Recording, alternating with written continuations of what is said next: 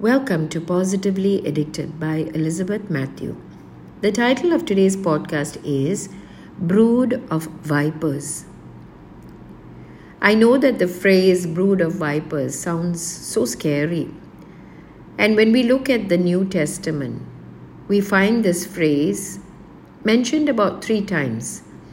First by John the Baptist, then twice by Jesus himself. When we look at the context, every time when you read the Bible, the context is very important. To whom was this addressed? On what basis was this addressed? And why the phrase brood of vipers? Because it sounds pretty serious as well. John the Baptist calls the Pharisees and Sadducees brood of vipers. In Matthew chapter 3, let's read the context. In Matthew chapter 3 verse 5 onwards, it says, "Then Jerusalem, all Judea, and all the region around the Jordan went out to him, and were baptized by him in the Jordan, confessing their sins. But when he saw many of the Pharisees and Sadducees coming to his baptism, he said to them, 'Brood of vipers, who warned you to flee from the wrath to come? Therefore, bear fruits worthy of repentance. And do not think to say to yourselves, we have Abraham as our father. For I say to you that God is able to raise up children to Abraham from these stones. And even now, the axe is laid to the root of the trees. Therefore, every tree which does not bear good fruit is cut down and thrown into the fire.'" Coming back to these verses, it's interesting to see that John the Baptist addresses the spiritual leaders of that time, Pharisees and Sadducees, as brood of vipers.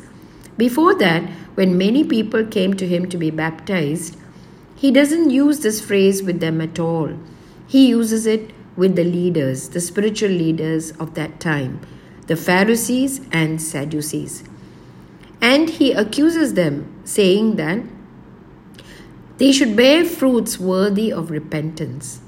Because in verse 9, they all had this feeling that because they have Abraham as their father, they didn't need to repent. They just had to get baptized. But John the Baptist is warning them and saying that if you do not bear good fruit, you are cut down and thrown into the fire.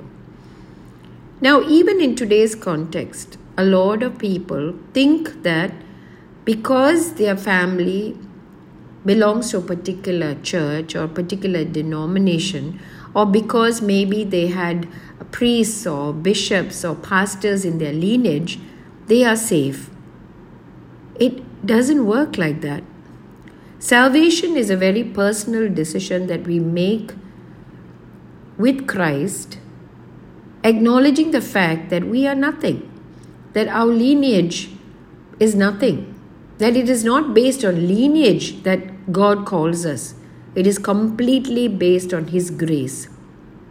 The minute we think that we are comfortable in the family that we are brought up in, or comfortable in the fact that there is a security in thinking of our family or our lineage or our society as superior, it doesn't work like that. None of us are superior. Nobody. Whichever denomination we come from, whichever church we belong to, each one of us, like Romans 10 verse 9 and 10 says, we have to believe in our heart and confess with our mouth to be saved. And that salvation is not merited on anything to do with us or to whom we belong to.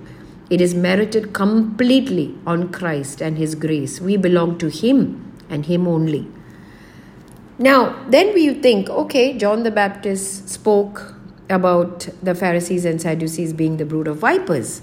But interestingly, Jesus uses the same phrase.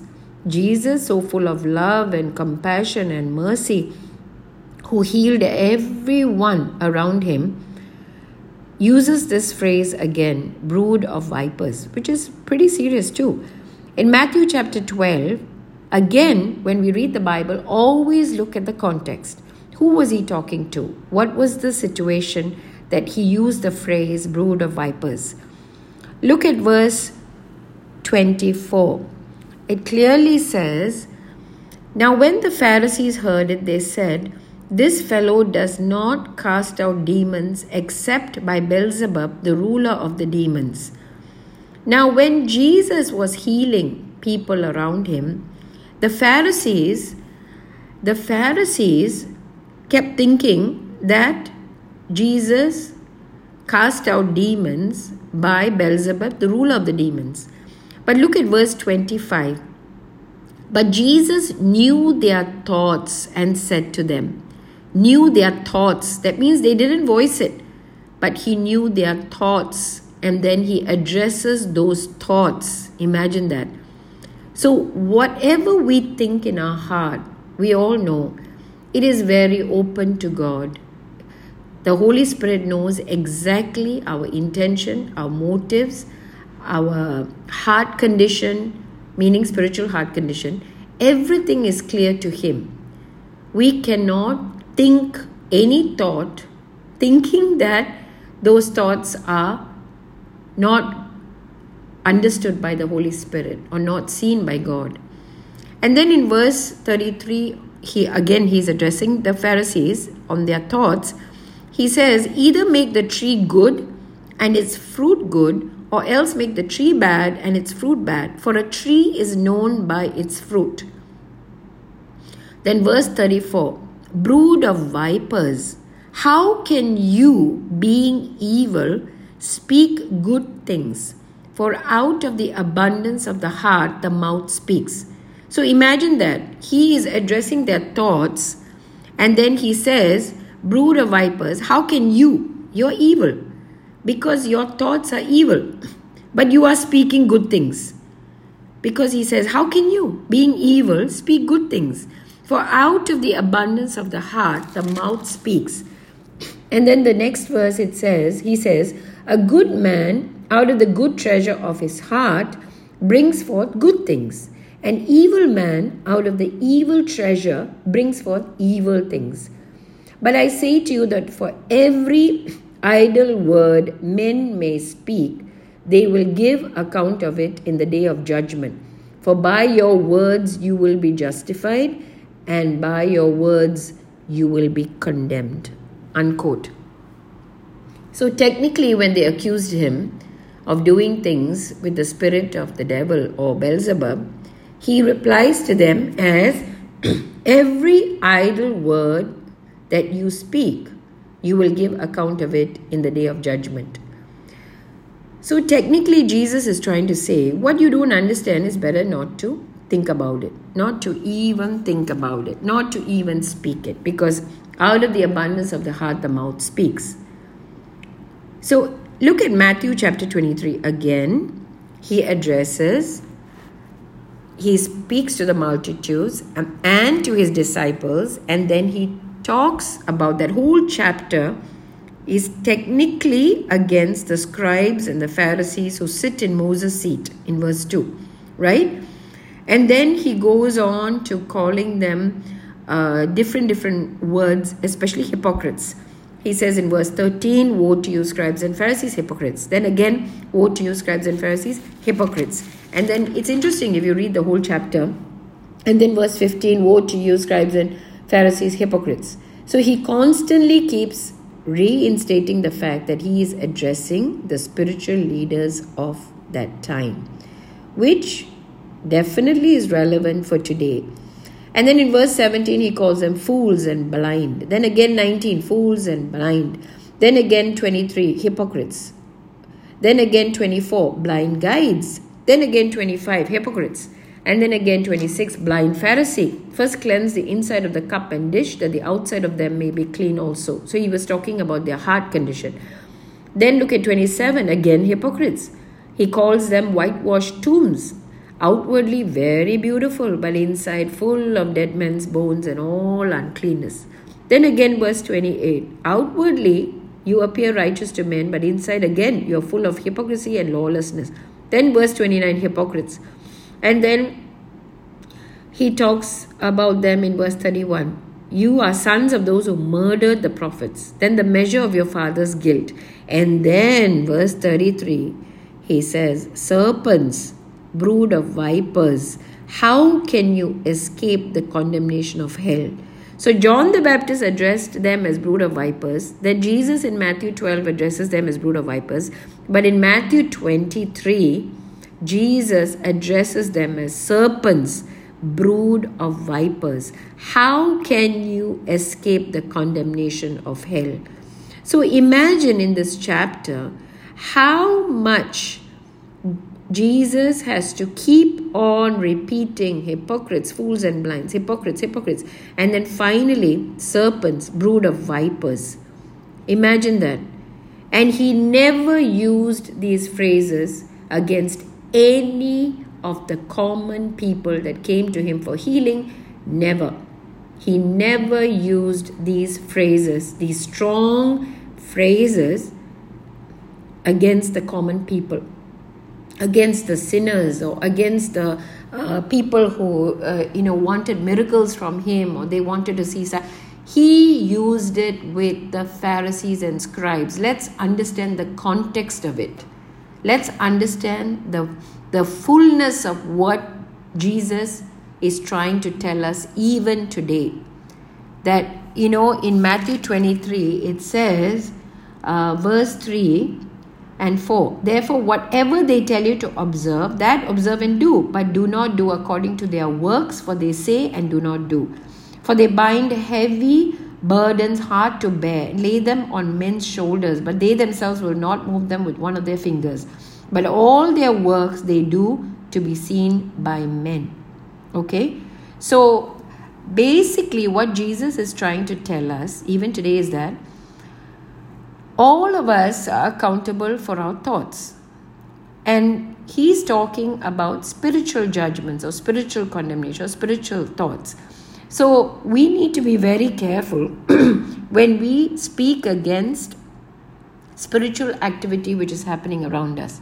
Because sometimes I feel that if we don't understand, not sometimes, most times I feel that if we don't understand something, it's better not to judge or condemn, because we really don't know. God is the one who's working in that particular person. Now, I'm not saying that all spiritual leaders are bad. No. It is the system that the spiritual leaders have been put in, sometimes by their own congregation, where they consider the spiritual leader higher than a regular human being, because all of us are very regular. The topmost person in the church is as regular as any person around. Everybody is equal. In God's eyes, everybody is equal.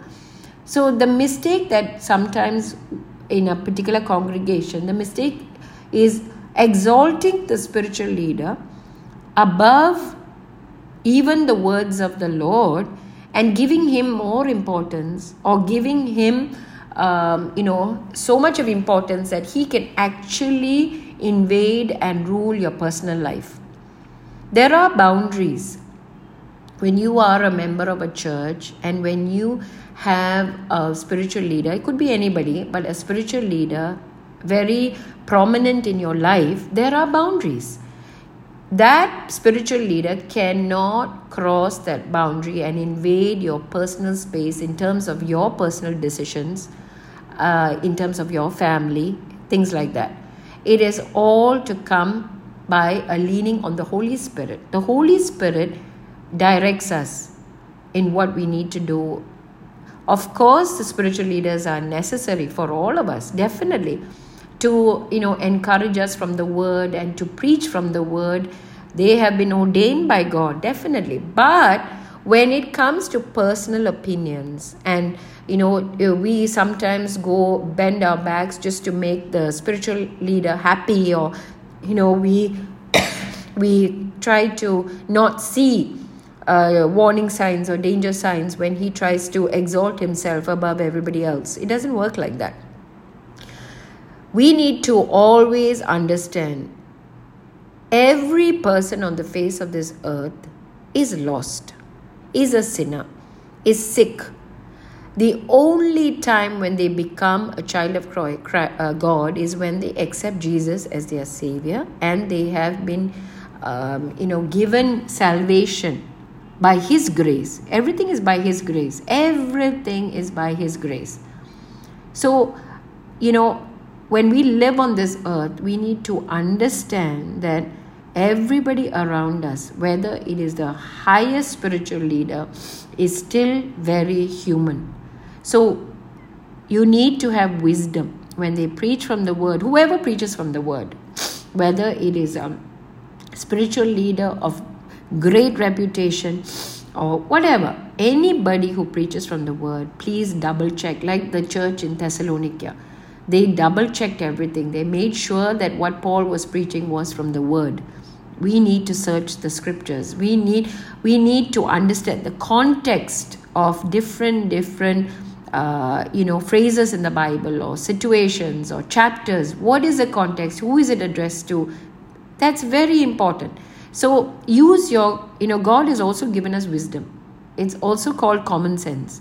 When somebody pushes you to a point where it is not a spiritual thing, but you are pushed to do something, or maybe, give money to the church more than you can afford, please use your, the powers of discretion that God has given you. Use wisdom.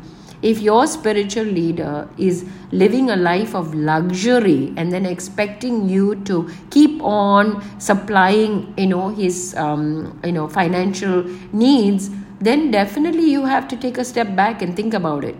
Think about it. Whether it is from the Holy Spirit or what is really happening. I mean, God has given us such an amazing revelation from His Word. We know Jesus, how He was with everybody around. He was so kind and compassionate, and He was always supplying everyone's needs. He was always doing that.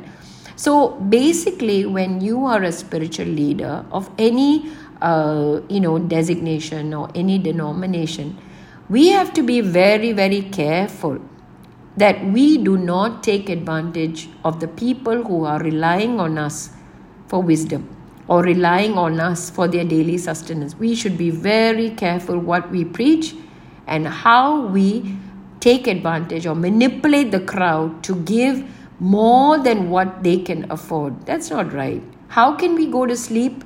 How can we go to sleep without thinking of all those people who worked so hard and put in extra hours to make sure that you are living a life of luxury? How can we go to sleep? We can't go to sleep like that. So when we see things around, we should understand something very clearly. God does not work the way that the spiritual leaders think or work. Most of them. I mean, I'm not saying all of them are, all of them you have to be warned against. No, there are definitely very genuine, very sincere prophets and, pastors and priests who are very sincere about their calling. Very, very sincere. And we know them by their fruits. We know them. Some faces come to my mind of people that I know who are very genuinely sincere for the Lord. And we know that by the way they are or their fruits. They don't take advantage of anyone around. They don't. So the fact of the matter is, when Jesus calls a group of people serpents, brood of vipers, He clearly tells us or warns us against false prophets so many times. Even Paul talks about false prophets, that they come in sheep's clothing. Jesus tells us clearly they can come in sheep's clothing. The wolves, ravenous wolves, can come in sheep's clothing. So obviously there is something that we need to pay attention to. Definitely. So let's all, humbly surrender to the Holy Spirit and say, Lord, lead us in the right direction. Help us to go according to the word. The problem is now there's so much of manipulation in the churches because a lot of people don't know, they don't read their Bibles. They don't read their Bibles. They don't know what exactly is in the Bible. So that's why it's very easy for spiritual leaders to manipulate. Very, very easy. So let's just come to the point of acknowledging that all of us are very human. We all make mistakes. And that we have to point people to Jesus, the Alpha and Omega, the beginning and the end. And not to our convenience or not to our luxuries in any way. It doesn't work like that. Shall we pray? Heavenly Father, Lord Jesus, I surrender this precious time in your hands. I thank you for who you are, for calling us out from darkness to light. Thank you for putting us on the path of salvation. Help us to be wise. Help us to have the gift of discernment and knowledge when it comes to spiritual leaders around us.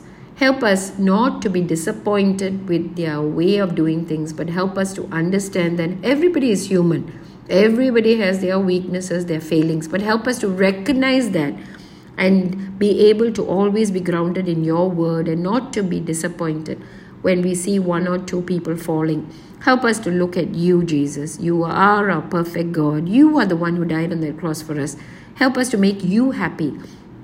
Help us to always make you the most important priority in our lives, not a human leader of any designation or any denomination, but help us to give you importance. Thank you, Jesus, for your love. Thank you for your such a personal relationship that you share with us. Thank you, Lord, for being our everything. You are our God. You are amazing, beyond human understanding. And I thank you for your goodness. We surrender ourselves completely in your hands. Thank you, Lord Jesus, for who you are in each one of our lives. Thank you for your closeness, for the closeness that we feel, your presence in all the situations of our life, as difficult as it may seem, as dark as it may seem. Still, your hand is with us, and we thank you for that. I surrender each of my listeners. Thank you, Lord, for leading them always in the direct path of your grace, your salvation, your peace. In Jesus' mighty name we pray. Amen. God bless you. See you soon. Bye.